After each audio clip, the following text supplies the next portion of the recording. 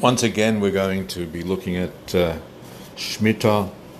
The Rebbe in Chelek Aleph asks, why is it that the Torah needs to inform me that Sheish Shonim Tizra Sadecha, that we need to work the fields for 6 years and the seventh year is Shemitah? The Pasuk should have just simply said, every seventh year is Shemitah. What I would think that Shemitah is for 7 years straight. Why do I need to be told that you need to work for the first 6 years? And also, the Rebbe asks, this pasuk which speaks about working for 6 is planted smack in the middle, planted smack in the middle between two other verses, two other psukim that deal with Shemitah. One would imagine that this pasuk of working for 6 years should be the introduction. However, the Rebbe explains that the working for 6 years is an integral part of Shemitah. And the Rebbe says we can look at it from two ways.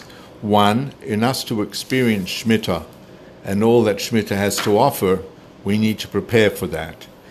How do we prepare for that? By recognizing that the 6 years that I am working my field, I need to realize that my successes during those years are not through my efforts, but rather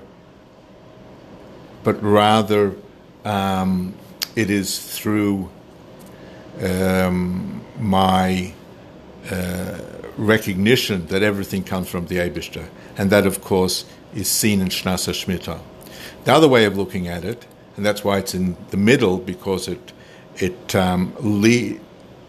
years lead to Shemitah, and then the 6 years, so to speak, are the result of Shemitah, and that is that Shemitah should not be something in and of itself, but rather the spirituality that Shemitah brings to the land, brings to the person, should then flow on into the following 6 years. Have a wonderful day.